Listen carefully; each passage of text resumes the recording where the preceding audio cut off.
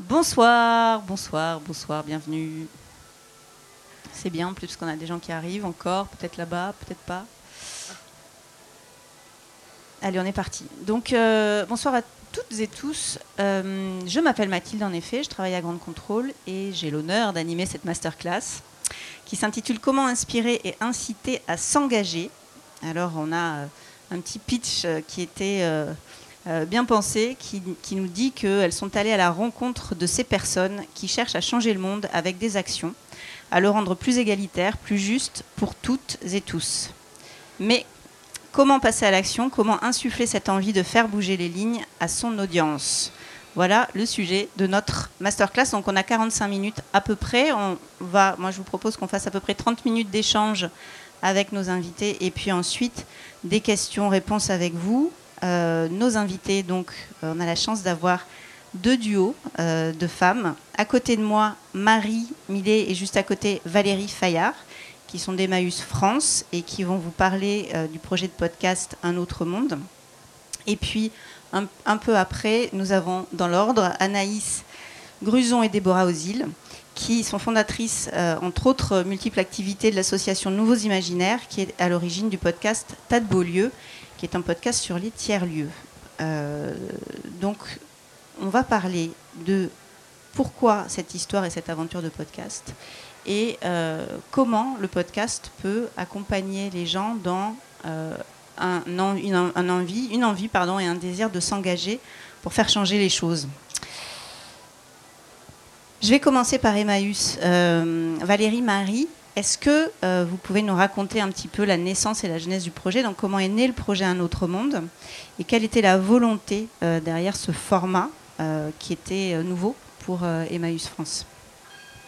Alors, en fait, ça marche comme ça. L'idée du podcast, c'était de faire découvrir un peu les coulisses d'Emmaüs, parce que finalement, Emmaüs, c'est très connu. Ça a un nom extrêmement connu, avec une notoriété et un capital de sympathie énorme, mais les gens ne savent pas très bien ce qu'il y a derrière ce nom.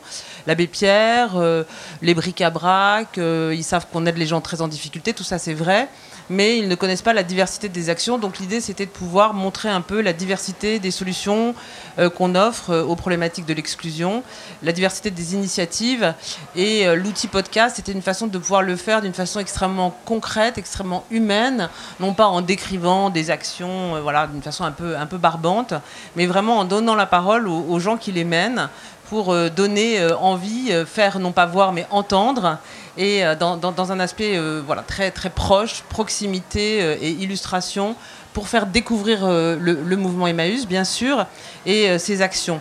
Et au-delà de cela, pour compléter, je dirais, l'idée c'était aussi, par rapport à la question que vous posiez et le thème de l'atelier, c'était de pouvoir démontrer comment nous, chez Emmaüs, on fait vivre la notion de collectif, de faire ensemble, et que en fait l'engagement ou les changements, ça peut être des choses très concrètes, et ça peut être le plaisir qu'on a dans nos sociétés où on est de plus en plus isolé, et la situation actuelle malheureusement fait que cet isolement est assez dramatique. Il y a des lieux, il y a des endroits, il y a des façons où on peut vivre ensemble des choses concrètes qui font un tout petit peu changer le monde, et voilà, donc c'était vraiment cette idée d'illustrer d'une façon concrète les diverses actions d'Emmaüs. Donc, par exemple, les gens ne savent pas forcément qu'on a des communautés agricoles. La Roya, qui est connue pour son action d'aide envers les migrants, c'est autour d'activités agricoles, c'est une communauté Emmaüs. C'est pas forcément connu.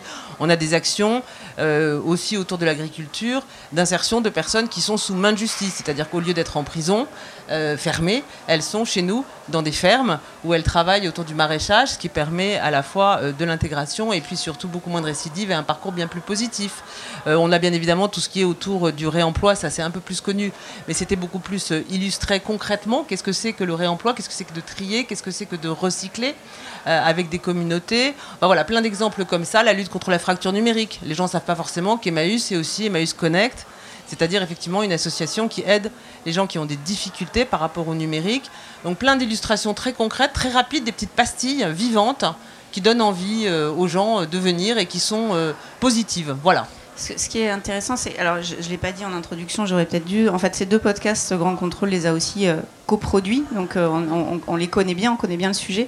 Et dans le format Un autre monde, la volonté était justement, on s'est posé la question de comment, avec ce format de podcast, on arrive à donner envie aux gens de s'intéresser et de s'engager, parce que c'était dans le cahier des charges, c'était ça, c'était de se dire, au-delà de présenter en fait les activités d'Emmaüs, qu'en effet on connaît finalement relativement mal, c'était comment on va au-delà et on se sert d'un médium qui est très très particulier pour donner envie aux gens de passer à l'action. Et dans la manière dont on a construit le podcast, on a donné la parole aux gens du terrain, mais on a aussi essayé de décentrer le sujet d'Emmaüs en allant chercher un peu des chercheurs, des penseurs, des intellectuels qui pouvaient apporter un éclairage sur le sujet dont il s'agissait. Peut-être que vous pouvez en parler un peu aussi très concrètement, en fait, comment cette réflexion de construction du format en lui-même, en fait, était tournée autour de comment on incite les gens à s'engager. En fait, ce qui est aussi intéressant avec le podcast, je pense, c'est que ça nous permet de sortir des formes de narration très classiques qu'on a l'habitude d'entendre et qui globalement privilégient toujours les mêmes récits et sous une forme assez classique. Et ça nous a vraiment permis de se raconter tel qu'on avait envie de le faire. Et notamment en prenant le temps de le faire. Donc nous, on a 3 épisodes de 25 minutes et donc ça nous a permis d'aller à la rencontre des personnes donc, qui agissent sur le terrain ou qui sont accueillies, mais finalement tout le monde est agissant dans l'écosystème Emmaüs, et leur laisser la parole longtemps. Et on est sur des récits où on va être vraiment on va obtenir une certaine sincérité qu'on n'a pas d'habitude dans les interviews avec des normes très codées, finalement, des codes très normés, peut-être plus, à l'envers. Et donc choisir la manière dont on se raconte, c'est aussi pour se permettre d'être sincère et authentique. Et je pense que ça, c'est quelque chose qui va toucher les gens. Et finalement, ce podcast, il est énormément à l'image d'Emmaüs. Voilà, donc on a aussi une voix off. Et je pense que ça s'est un peu imposé à nous. Et cette voix off, dans la construction du podcast et dans comment inciter à s'engager, elle a été vachement utile parce qu'à la fois, elle nous prend par la main pour nous emmener dans un voyage à travers la France, à travers une multitude de projets Emmaüs très différents, très variés. Donc à la fois, elle nous prend par la main dans ce voyage géographique, mais aussi un peu dans un voyage d'introspection et intérieure parce qu'au fur et à mesure que le podcast avance, elle nous pose de plus en plus de questions et nous invite de plus en plus, nous, à nous poser des questions, à se demander, elle va nous dire par exemple, vous voyez c'est possible, et vous, est-ce que vous vous sentiriez également de vous engager? Vous voyez, on a des récits extrêmement différents, des multitudes de palettes de profils. Tout le monde, je pense, peut s'identifier à au moins un des récits qui est fourni dans ce podcast. Et la voix off, régulièrement, va nous dire, vous voyez, ils l'ont fait à votre tour, quoi. Et ça, je trouvais ça intéressant, et ça s'est un peu imposé à nous au fur et à mesure de l'écriture, finalement. Et je complète juste sur ce que tu disais sur les chercheuses, en l'occurrence, c'est des femmes qui amènent un éclairage. Et ça, c'est aussi hyper intéressant parce que chez Emmaüs, nous, on est un peu, on est des praticiens, quoi. On est les mains dans le cambouis et on a assez peu l'habitude justement de se décentrer et d'analyser un peu. Et finalement, ce que ces chercheuses ont pu donner comme élément, c'était vraiment complémentaire. Donc il y avait effectivement la dimension très concrète vécue par les gens, et il y a un peu le récit que peuvent en faire ou l'analyse que peuvent en faire des intellectuels et des gens extérieurs. Et ça, c'était hyper intéressant aussi parce que ça donne un autre regard. Donc multiplicité des regards, multiplicité des récits, en effet. Et finalement, on partait presque de la solution, c'est-à-dire les solutions mises en place par Emmaüs pour reparler du problème, en fait. Et souvent, dans les médias aujourd'hui, on parle du problème, et puis finalement, la solution, comment on fait pour agir contre ce problème-là. Et là, l'idée, c'était un peu de renverser le sujet. Et j'ai envie de glisser vers Emmaüs formidable. Anaïs et Déborah, pardon. Parce qu'en fait, je voulais faire un double lien. C'est-à-dire que ces 2 podcasts, ils sont nés pendant la période Covid. Un autre monde est sorti pendant le confinement. Et Tas de beaux lieux a été construit, imaginé pendant le confinement. Et finalement, on se rejoignent sur pas mal de points communs. Et notamment le fait de partir à l'aventure, de partir sur le terrain en voyage. Et puis de prendre le temps d'aller à la rencontre des gens qui font. Parce que finalement, est-ce que ce fait de prendre le temps, c'est la seule manière de donner envie aux autres de s'engager? Comment c'est né Tas de beaux lieux? Comment est née l'idée et comment vous avez eu envie de le construire? Oui, d'ailleurs c'est très bizarre de répondre aux questions aujourd'hui. Normalement, c'est nous qui les posons. Et donc, comment c'est né Tas de Beaulieu? C'est né pendant le confinement et c'est né dans une période qu'on a un peu tous et toutes connue. C'est la période de quête de sens qui a été très forte pour nous deux. En ce qui me concerne, moi, je travaillais beaucoup dans le milieu de la musique parce que j'adore faire rêver les gens, leur donner beaucoup de joie, de bonheur. Et il m'a manqué quelque chose au vu de toutes les urgences qu'on est en train de vivre, des urgences climatiques, de biodiversité, de justice sociale. Et je m'y retrouvais plus. Du coup, j'ai décidé de profiter de ces énièmes confinements pour faire une pause et pour faire une quête, des week-ends d'exploration, des bilans de compétences. Et ça m'a amené au tiers-lieu et justement à ces lieux et ces projets qui sont nouveaux pour beaucoup et qui sont complètement hybrides et qui mêlent à la fois la culture mais qui s'intéressent aussi à plein de problèmes de transition, à l'environnement, au social. On a quand même l'habitude de catégoriser les choses, d'aller au théâtre pour voir une pièce, d'aller à un concert pour écouter de la musique, d'aller au resto pour dîner. Et là, le fait de découvrir ces lieux qui mélangeaient tout ça à la fois, ça m'a un peu chamboulée. Et je me suis dit, mais c'est là que je veux aller. Et quoi de mieux que d'aller faire un petit tour de France de ces lieux hybrides, tiers-lieux comme on les appelle. Et je me suis rendu compte qu'il y avait plein de gens qui étaient intéressés par le sujet aussi. Donc, c'était super intéressant de se projeter dans le podcast et de vouloir partager cette aventure avec plus de monde qu'à deux.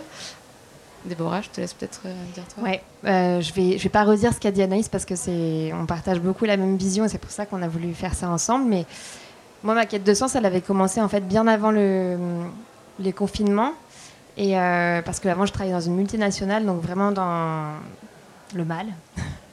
Non, c'est le cas de beaucoup de jeunes et en fait je me suis donné cette opportunité, y compris quand j'étais encore dans cette multinationale, d'aller à la rencontre des gens et ça m'a beaucoup ouvert les yeux, ça m'a beaucoup aidé aussi à faire cette transition et à moi-même trouver où est-ce que je voulais m'engager aussi parce qu'en fait on peut pas se réveiller un matin et savoir qu'est-ce qu'on a envie de faire, c'est aussi une quête qu'il faut s'autoriser. Et c'est en écoutant tous ces gens que j'ai commencé à vraiment me dire c'est passionnant déjà en fait, d'aller simplement boire un verre avec des gens et d'écouter ce qu'ils ont à dire. Ça suscite des émotions chez moi que j'ai envie de partager. Et en fait, pour la petite histoire, nous on s'est rencontrés dans un projet que j'ai collectivement cofondé qui s'appelle Les Mondes d'après. C'est un média citoyen. D'ailleurs, Mathilde, je l'ai croisée là-bas aussi une fois. Ce côté média en fait où en fait le citoyen s'autorise à prendre la parole et à aller vers les gens qu'il a envie d'interroger. C'était aussi une nouveauté où je me suis dit mais les médias c'est quelque chose qu'on voit très élitiste en tout cas en France et quelque part le podcast c'est quelque chose que je trouve hyper intéressant parce qu'on peut se réapproprier ce pouvoir citoyen dont on parle aujourd'hui et que c'est hyper important en fait que les citoyens disent ce qu'ils ont à dire et fassent découvrir le monde à travers des yeux différents parce qu'ils ont des informations à diffuser qui sont très intéressantes et qui peuvent aider en fait le monde. Donc voilà, je pense que c'est pour ça qu'on a eu envie de s'engager et parce que quelque part aussi on est toutes les deux communicantes et on aime raconter des histoires. Et je rebouclerai juste sur un truc que tu as dit Mathilde qui est moi ça m'a fait beaucoup de mal et à la fois pendant le confinement de voir beaucoup de choses négatives. Donc à un moment j'ai arrêté de regarder la télé pendant le confinement, le premier confinement. Et c'est pour ça que faire ce média citoyen, ça m'avait beaucoup apporté de joie parce que tout d'un coup je donnais des solutions, je donnais de l'espoir aux gens en fait avec le travail qu'on fournissait. Ben, c'est un peu pareil ce qu'on a eu envie de faire avec Tas de Beaulieu. C'est de dire arrêtons de voir tout ce qui va mal parce qu'il y a 1000 choses qui vont mal, ça c'est sûr. Et ça va peut-être même s'accélérer, mais en tout cas, il faut se resserrer les coudes et il faut se dire vraiment la lumière, il y en a, et il y en aura toujours. Il faut se raccrocher à ça pour se donner de l'espoir et se donner de la joie, parce que c'est pas dans la peur, comme veulent le faire voir nos politiques et les médias, qu'on peut se donner dans l'action. Voilà. D'ailleurs, si je peux juste rebondir, c'est vrai que c'est quelque chose auquel on a aussi beaucoup pensé dans la construction d'un autre monde, de parler des problèmes sociétaux, donc des problèmes graves qu'on connaît tous, et de se dire, on va montrer une lueur d'espoir, montrer qu'il y a vraiment des solutions, qu'elles existent et qu'on peut même les inventer si elles sont pas encore là, quoi. Et c'est vrai qu'en plus dans la période ça tombait bien ce genre de ton. Oui, on a beaucoup parlé du monde d'après, alors qu'il y a déjà pas mal d'initiatives qui existent dans le monde d'aujourd'hui. Et je rebondis sur ce sujet-là parce que la notion d'engagement chez Emmaüs, je dirais, c'est au cœur de la mission. Mais en même temps, au travers de ce travail, justement un peu original, un peu différent de ce que vous avez eu l'habitude de faire jusqu'à présent, est-ce que ça vous a appris des choses sur la notion d'engagement telle qu'elle était vécue au cœur des communautés d'Emmaüs? Est-ce que vous avez redécouvert des choses? Qu'est-ce que ça vous a appris à vous, en fait? Moi, je pense que ce qui m'a le plus marqué, c'est la multiplicité des formes d'engagement, en fait. Bon, Emmaüs est un mouvement très riche, avec des structures extrêmement différentes. Et c'est vrai qu'il y a une variété de profils. Et, en fait, aucun récit n'était le même. Et l'entrée dans l'engagement de chaque personne qu'on a pu interroger était toujours différente. Il y a des bénévoles, il y a des salariés, il y a des personnes qui ont été accueillies, accompagnées, qui sont devenues à leur tour aidantes ou encadrantes ou salariés, etc. Il n'y a vraiment aucun profil similaire. Et je pense que c'est ça aussi qui est intéressant pour inciter à s'engager, parce qu'on montre aux gens qu'il n'y a pas une seule manière de s'engager, une seule manière d'aider, et que tout le monde peut le faire, en fait. Et au-delà de ça, là où on a beaucoup appris, je pense, nous, en tout cas en interne, en construisant ce podcast, c'est justement avec les interventions des chercheurs, essayistes, philosophes dont tu parlais tout à l'heure, qui nous ont permis de prendre du recul sur notre action. Et comme disait Valérie, nous, on a les mains dans le cambouis, on est très terrain, et des fois, on a du mal à voir que tous les petits gestes, toutes les petites actions qu'on mène au local, en fait, elles font système, et ça crée la galaxie ou l'écosystème Emmaüs, et ça s'intègre dans un autre modèle de société, en tout cas, qui existe qui existe en tout cas chez Emmaüs, et pas que chez Emmaüs, bien sûr. Et même question côté Tas de Beaulieu, en fait, vous êtes allé, vous avez plongé dans l'univers de plusieurs lieux très différents, dans des zones et des territoires différents. Et qu'est-ce que cette plongée-là vous a enseigné sur la notion d'engagement? Comment elle est vécue, cette notion d'engagement dans les tiers-lieux? Est-ce que même les gens qui font partie des tiers-lieux, qui font tiers-lieux, ont conscience de ça, d'un engagement, ou se sentent engagés de quelque chose? Alors, je rebondis, oui. Et effectivement, moi aussi, je pense que l'engagement, il est vraiment très, très pluriel. Et d'ailleurs, il ne faut pas l'enfermer dans une seule forme d'engagement. Et ça m'invite à dire que quand j'entends les personnes qui disent « Mais moi, qu'est-ce que je peux faire ?» Eh ben, tout le monde peut faire quelque chose, et tout le monde doit presque faire quelque chose aujourd'hui. Pour moi, ça devient presque un devoir. Et donc, qu'est-ce qu'on a appris dans ces lieux? Y a des gens qui sont arrivés là par hasard. Il y a des gens qui sont arrivés là parce qu'ils étaient en quête de sens. Il y a des gens qui ont vu la lumière et qui ont vu qu'il se passait quelque chose de collectif et qu'ils ne savaient pas trop ce qu'ils allaient y faire, mais en tout cas, ils avaient envie d'y aller. Et puis, il y a des gens qui sont très décidés aussi. Donc, il y a vraiment plein de formes d'engagement. Et il y a des gens pour lesquels les tiers-lieux, c'est un lieu salvateur. Je me souviens notamment d'une bénévole qui nous a beaucoup touchés avec Anaïs, qui s'appelle Geneviève, qu'on a rencontrée à Marseille, à Coco Velten. Et donc elle s'engage en fait aujourd'hui dans plein d'associations, mais c'était quelqu'un qui était dans un tournant de sa vie très difficile, qui a une vie pas facile, et elle dit que dans ce lieu-là, elle a trouvé une famille, elle a trouvé de la joie, et on lui a redonné confiance en elle. Et quand on entend ça, on se dit on a tout gagné en fait. Et si je peux rajouter aussi, j'ai l'impression que beaucoup de personnes aussi qui y passent cherchent à s'engager au sein de leur propre territoire, de leur village, de leur quartier.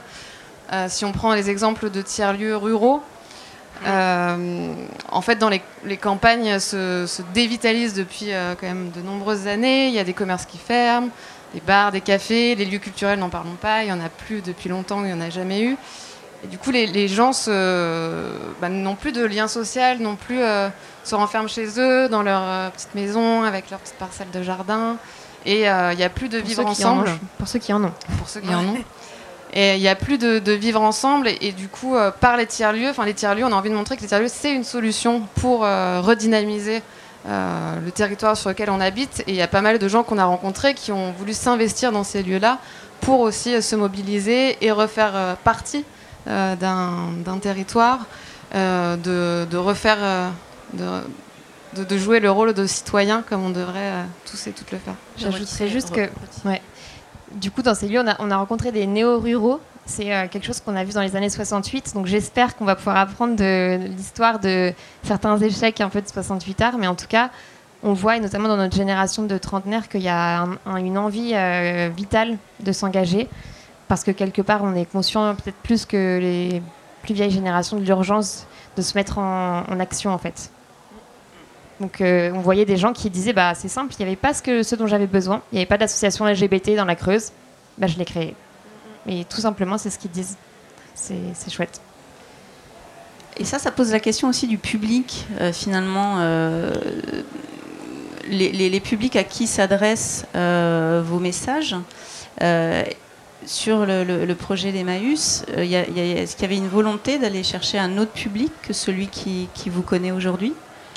Oui, je crois que très clairement, il y avait la volonté de s'adresser plutôt au public jeune, qui n'a pas forcément comme image d'Emmaüs un endroit où ils vont aller s'engager. Emmaüs, c'est très bien, on aime beaucoup ce que vous faites, mais en fait, Emmaüs, c'est un endroit où il y a des vieux bénévoles avec des personnes cassées par la vie. Ça peut être ça, oui, il ne faut pas se le cacher, mais ça peut être aussi plein d'autres choses. Donc en fait, l'idée, c'était bien, en effet, de montrer qu'au sein d'Emmaüs, il y a plein d'activités qui sont très diverses, qui, en plus, heureusement pour nous, en ce moment, recroisent un peu des tendances sociétales, comme effectivement tout ce qui est autour de la deuxième vie, du réemploi, du vintage, etc. Et que donc, il y a des lieux et des endroits Emmaüs dans lesquels les jeunes peuvent s'investir. Donc, bien évidemment, le public, c'était ça, mais en fait, la cible, elle est quand même très très large, parce que vraiment, l'idée, c'est de pouvoir se dire que n'importe qui a une image un peu figée d'Emmaüs peut découvrir une autre image, voilà. Et vous, Anaïs et Déborah, à qui vous vous adressez en fait avec votre podcast ?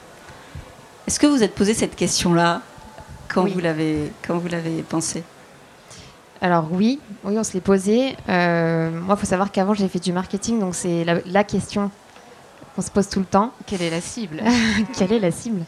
On se l'est posé et on s'est dit qu'il y avait plusieurs cibles. Donc la première, ce serait évidemment, il y a des gens qui écoutent le podcast, donc c'est rarement aujourd'hui des soixantenaires.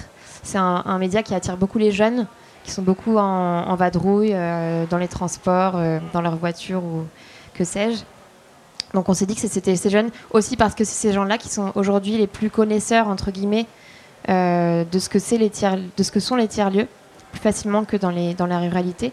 Mais nous, notre engagement qu'on s'est fixé et notre vraie volonté, c'est d'aller chercher justement ces publics qui sont très éloignés de ce sujet-là et d'arriver par quelque moyen que ce soit. Donc on va œuvrer pour avoir différents, on va dire, stratagèmes pour aller chercher ces gens-là, pour aller les toucher et leur faire comprendre ce que sont ces lieux-là. C'est ça notre enjeu, en fait, on va dire long terme. Et donc ça passera pas forcément par le podcast. Et pas que, parce que justement le podcast est encore pas mal urbain, élitiste, et c'est pas le médium qui convient à tout le monde, donc on envisage de passer aussi par des événements, de revenir dans les lieux où on a tourné et expliquer aux gens ce qu'on a fait, quelles sont les histoires de ces fabuleux lieux, et on va passer par l'événementiel, par les réseaux sociaux, mais pas que par le médium podcast. Je voulais juste ajouter un truc, ça me fait penser à quelque chose en résonnant chez Emmaüs, c'est la question du nom, tiers-lieu. C'est assez marrant parce qu'en fait, je pense qu'il faudrait qu'on trouve quelque chose d'autre. Je vous disais en aparté, en commençant, qu'en fait, nous, on réfléchit à cette question parce que chez Emmaüs, il y a plein d'endroits qui sont de fait des tiers-lieux. C'est-à-dire que c'est des endroits où il y a à la fois un Ripper Café qu'on n'appelle pas du tout comme ça. Il y a un bar, bon, c'est juste un endroit où on sert du café parce qu'on ne sert pas d'alcool. Il y a un endroit où des gens peuvent venir se poser. Il peut y avoir des événements, des festivals, etc. Bon. Et quand on dit aux Emmaüsiens de base, mais en fait, tu es un tiers-lieu, ils vous regardent en disant, mais c'est quoi ce bobo parisien ? Mais de quoi elle me parle, quoi ? Et je pense que par rapport à une certaine... Alors même que ces lieux ont comme objectif une intégration sur le territoire, quelles que soient les populations, et justement pas un truc réservé aux jeunes, bobos, etc. Donc là, il y a un petit sujet, à mon avis. Comment est-ce qu'on arrive ? Et nous, on a une mission innovation à Emmaüs et on avait lancé un appel à projet. Et on s'est posé cette question du nom, parce qu'on s'est dit, on va faire un appel à projet sur tiers-lieux ou lieux alternatifs, etc. Et on s'est dit, non, mais ça ne marche pas, il faut qu'on trouve quelque chose d'autre. Si on dit ça, ça va être étiqueté comme le truc de Belleville, quoi. C'est vraiment pas... voilà, donc il y a ce sujet de comment le concept, que je trouve génial, je le trouve pas très représenté par son nom. Il faudrait qu'on invente un autre nom, qu'on fasse un brainstorm pour trouver d'autres noms. On est de la partie. Mais pour le coup, nous, quand on parle tiers-lieu, pardon, je te coupe, Mathilde, on aime bien l'image de place de village. Voilà, ça c'est mieux. Et qui est peut-être plus compréhensible pour tous et toutes. C'est vrai que c'est de ça. Bon, après, je pense pas qu'on attire tout le monde avec ce nom-là. Mais c'est vrai qu'aujourd'hui, il y a un enjeu qu'on voit d'autant plus depuis 2 semaines où il y a Monsieur Castex qui allait visiter un lieu qui s'appelle le WIP, qu'on a visité aussi. Le gouvernement récupère qui est à pas Caen, Paris, voilà. pour le coup, qui est à Caen. Et le gouvernement parle beaucoup des tiers-lieux, notamment dans le plan de relance. Donc ça a le vent en poupe, comme on dit. Mais ce qui, pour nous, a été très intéressant dans cette démarche, c'est que c'est foncièrement, et depuis des générations, d'ailleurs, c'est pas un truc qui est né il y a 2 ans, un mouvement qui part des citoyens. Des citoyens qui veulent se réapproprier un lieu, un territoire, parfois à l'abandon, et qui juste se retroussent les manches et décident de le faire. Et d'ailleurs, n'ont pas vraiment de plan ni de stratégie derrière ce qu'ils veulent en faire. Mais en fait, ça devient un tiers-lieu parce que c'est foncièrement mixte en fait, comme utilisation. Je voulais revenir un peu au podcast en lui-même. Donc, Tas de Beaulieu n'est pas encore sorti, sort le 28 septembre, et ensuite sur un rythme de diffusion une fois tous les 15 jours. On a assez peu parlé de la construction même de votre format. Donc tout à l'heure, on a dit que vous étiez allé à la rencontre des gens, avec passer du temps sur le terrain, etc. Et dans la construction même du format, dans la manière dont vous l'avez imaginé, qu'est-ce que vous avez voulu transmettre? Donc on en parlait tout à l'heure, vous avez voulu essayer d'inspirer aussi les gens pour qu'ils se disent tiens, un tiers-lieu c'est intéressant, je vais y aller. Comment vous avez réfléchi à cette construction du format en lui-même? Voilà. On l'a réfléchi de manière très spontanée et on n'a pas voulu préparer grand-chose parce qu'on est allé sur les lieux. À chaque fois, on essaie d'y aller 2-3 jours, en dormant chez l'habitant, chez un membre de l'équipe ou une ou un bénévole, et vivre l'immersion à fond en participant aux chantiers, aux ateliers, aux repas collectifs, au déjeuner d'équipe, et en posant nos micros à droite à gauche. Et on n'a pas voulu s'asseoir autour d'une table et faire une interview un peu officielle, parce que c'est un exercice que beaucoup de gens n'ont pas l'habitude de faire, c'est intimidant et on arrive peu à se dévoiler comme ça. Donc on a essayé de se faire le plus petite possible et de récupérer à la fois des bribes de conversation, des confidences, des conversations off aussi la nuit avant de dormir. Et voilà, on partage tout ça avec Déborah, c'est très incarné. On utilise le je, le nous, et on part avec plein d'idées, de rêves, d'a priori sur ce qu'est le sujet des tiers-lieux, et on partage tout ça avec les auditeurs, les auditrices au fur et à mesure. Et on part à la rencontre de ces équipes ordinaires et extraordinaires à la fois, comme on aime le dire. Et pour compléter la réponse, du coup, le format, aujourd'hui, assez rapidement, en fait, celui qu'on a vu, c'était que ça allait être un format documentaire. Parce qu'on passe effectivement 2-3 jours dans les lieux. C'était une volonté vraiment qui était là depuis le début, pour être en totale immersion. Et donc, ce documentaire, il est intéressant parce qu'on va avoir à la fois des interviews avec 1, 2, 3 personnes. On va avoir comme on disait, des bruits de couloir, parfois des micro-trottoirs où on s'arrête juste sur le trottoir en face du lieu et on va demander à l'habitante s'il connaît, s'il est déjà venu. Voilà, donc c'est vraiment de la musique aussi parce qu'on aime beaucoup la musique toutes les deux. Et voilà, ça prendra cette forme-là. Donc rendez-vous le 28 effectivement pour découvrir un peu plus. Et on est parti sur un format long puisque les épisodes feront entre 45 et 50 minutes. Donc voilà, c'est du taf en montage. On a la chance d'être accompagné par Grande Contrôle, heureusement. Merci. Et donc, un autre monde, là vous vous engagez dans la 2e saison, avec une autre réflexion aussi sur le format, toujours dans cette logique et cette envie, cette mission de susciter l'engagement. Qu'est-ce qui va un petit peu évoluer dans le format initial? Est-ce que vous voulez en parler déjà ou est-ce que c'est un secret? C'est top secret, c'est sous embargo.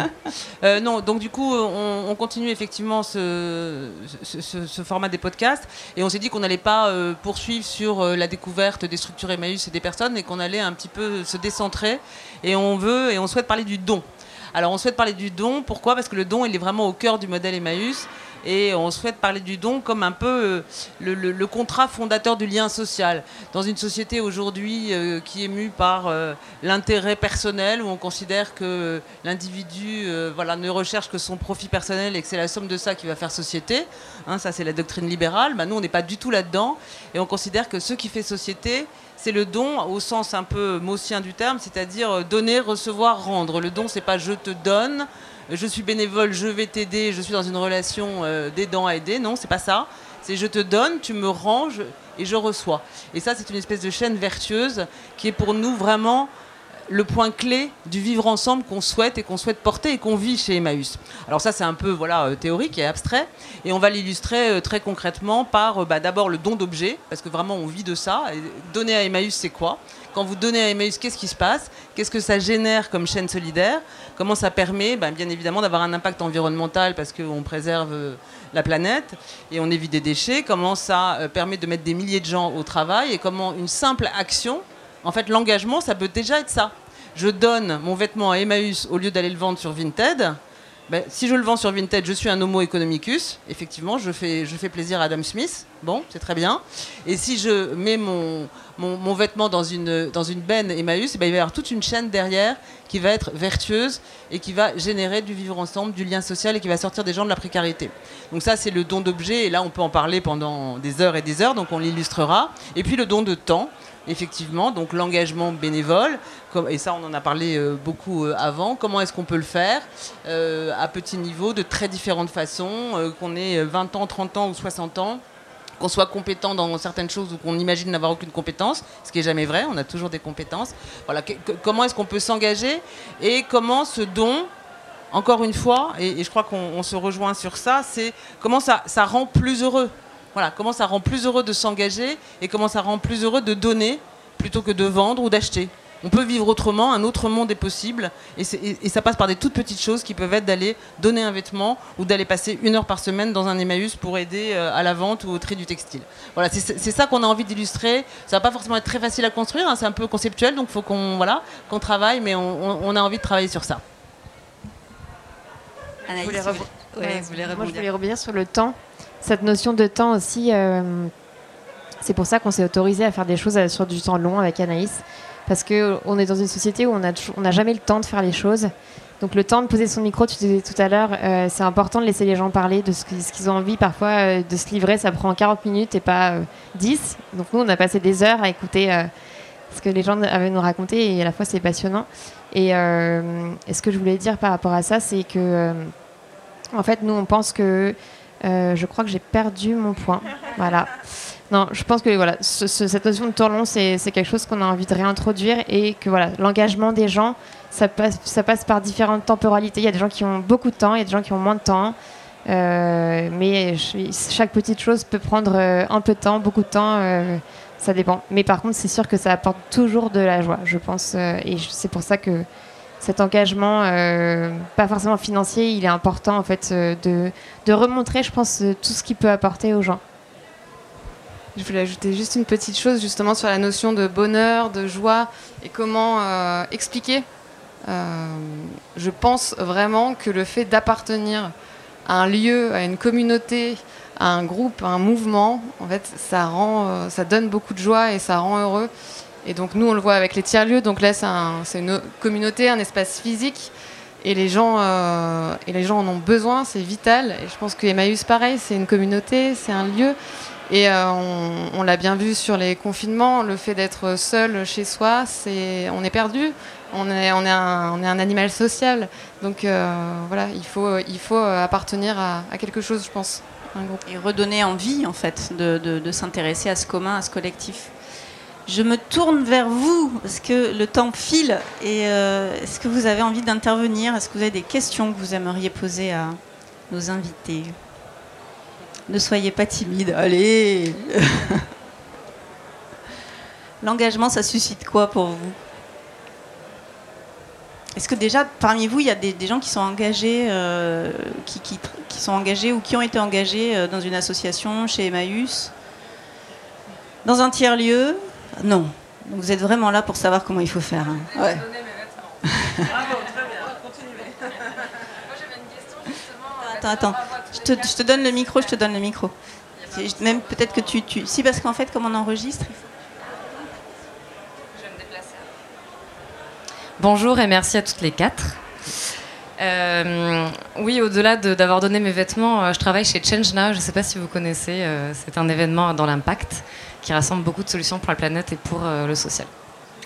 Je voulais juste rebondir sur quelque chose que vous avez dit tout à l'heure, qui était super intéressant. Justement, il y a beaucoup de gens, je pense, qui vendent des vêtements, par exemple, sur Vinted, à 2 €, 3 €, 4 €, 5 €. Donc c'est absolument délirant.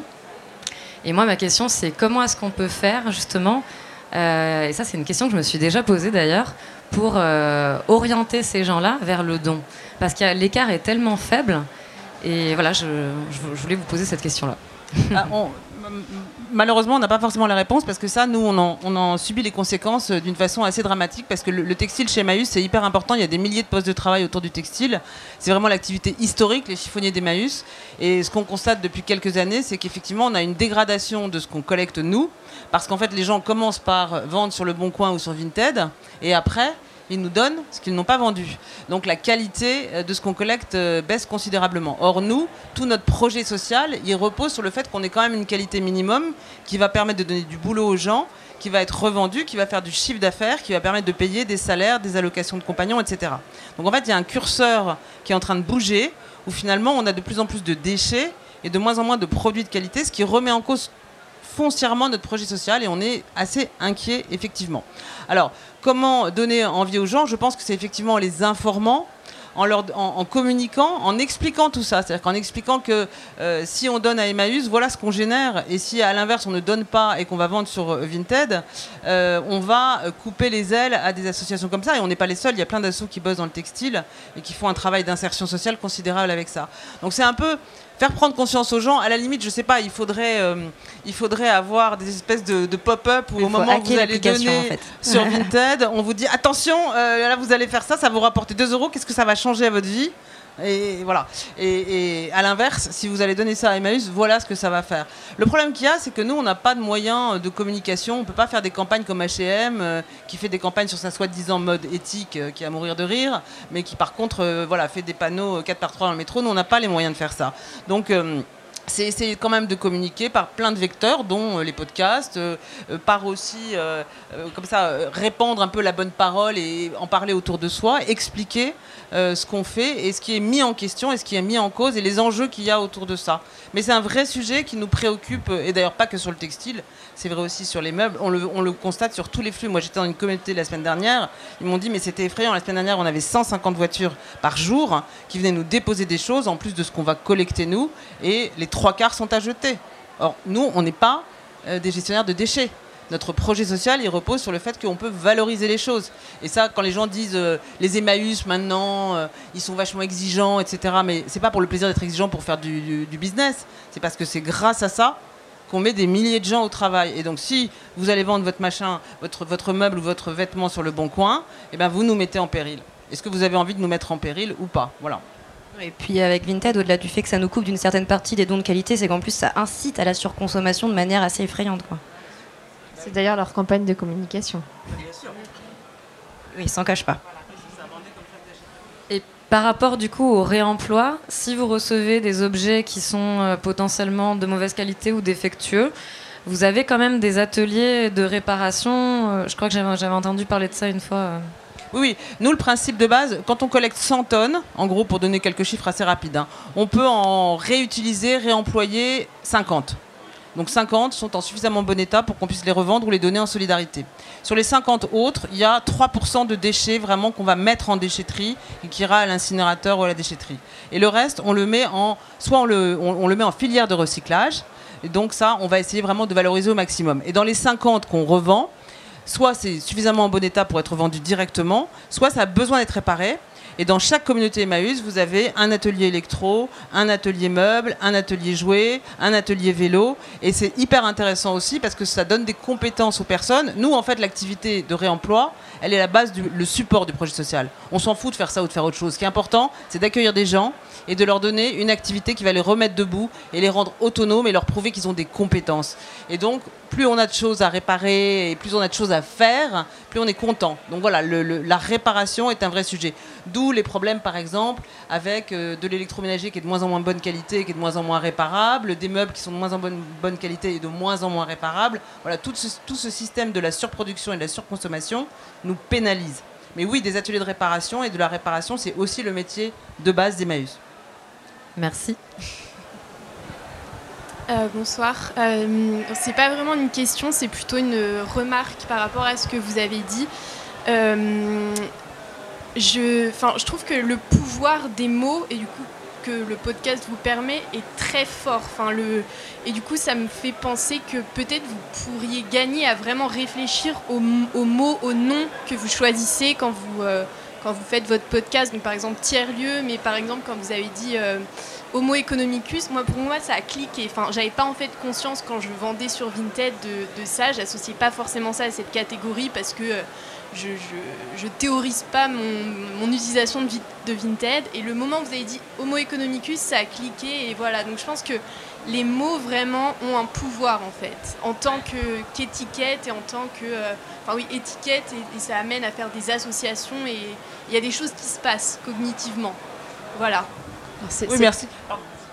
C'est pas une question effectivement, mais moi ça me fait penser à quelque chose dont on a parlé avec Anaïs, c'est que la raison pour laquelle on a aussi voulu choisir le podcast, c'est parce que aujourd'hui on est constamment appelé à regarder des choses, à scroller notre téléphone, à regarder des pubs dans le métro, partout. Nos yeux sont constamment en éveil, alors que le son, c'est quelque chose comme la lecture en fait qui suscite l'imaginaire des gens. Et ça va, toi, t'évoquer quelque chose, et moi, ça va m'évoquer autre chose, mais quand même, ça suscite un imaginaire, ça fait travailler ça fait réfléchir en fait. C'est aussi pour ça qu'on a voulu choisir le podcast, et je pense que le podcast a effectivement ce pouvoir foncièrement de laisser place à l'imaginaire des gens qui l'écoutent. C'est une magnifique phrase de conclusion, ça. Merci Déborah. Le temps file encore une fois, donc on est arrivé à la fin de cette rencontre. Merci beaucoup parce que c'était passionnant. On aurait envie de prolonger la discussion, mais je pense qu'on va la prolonger autour d'un verre un peu plus loin. Merci beaucoup. Je rappelle donc que Tas de Beaulieu sort le 28 septembre sur toutes les plateformes de podcast. Et puis Un autre monde est accessible déjà, la saison 1 est déjà accessible sur là aussi toutes les plateformes de podcast. Et puis on est en train de préparer la deuxième saison pour la fin de l'année. Merci à toi. Merci Mathilde. Merci à vous. Et merci à vous.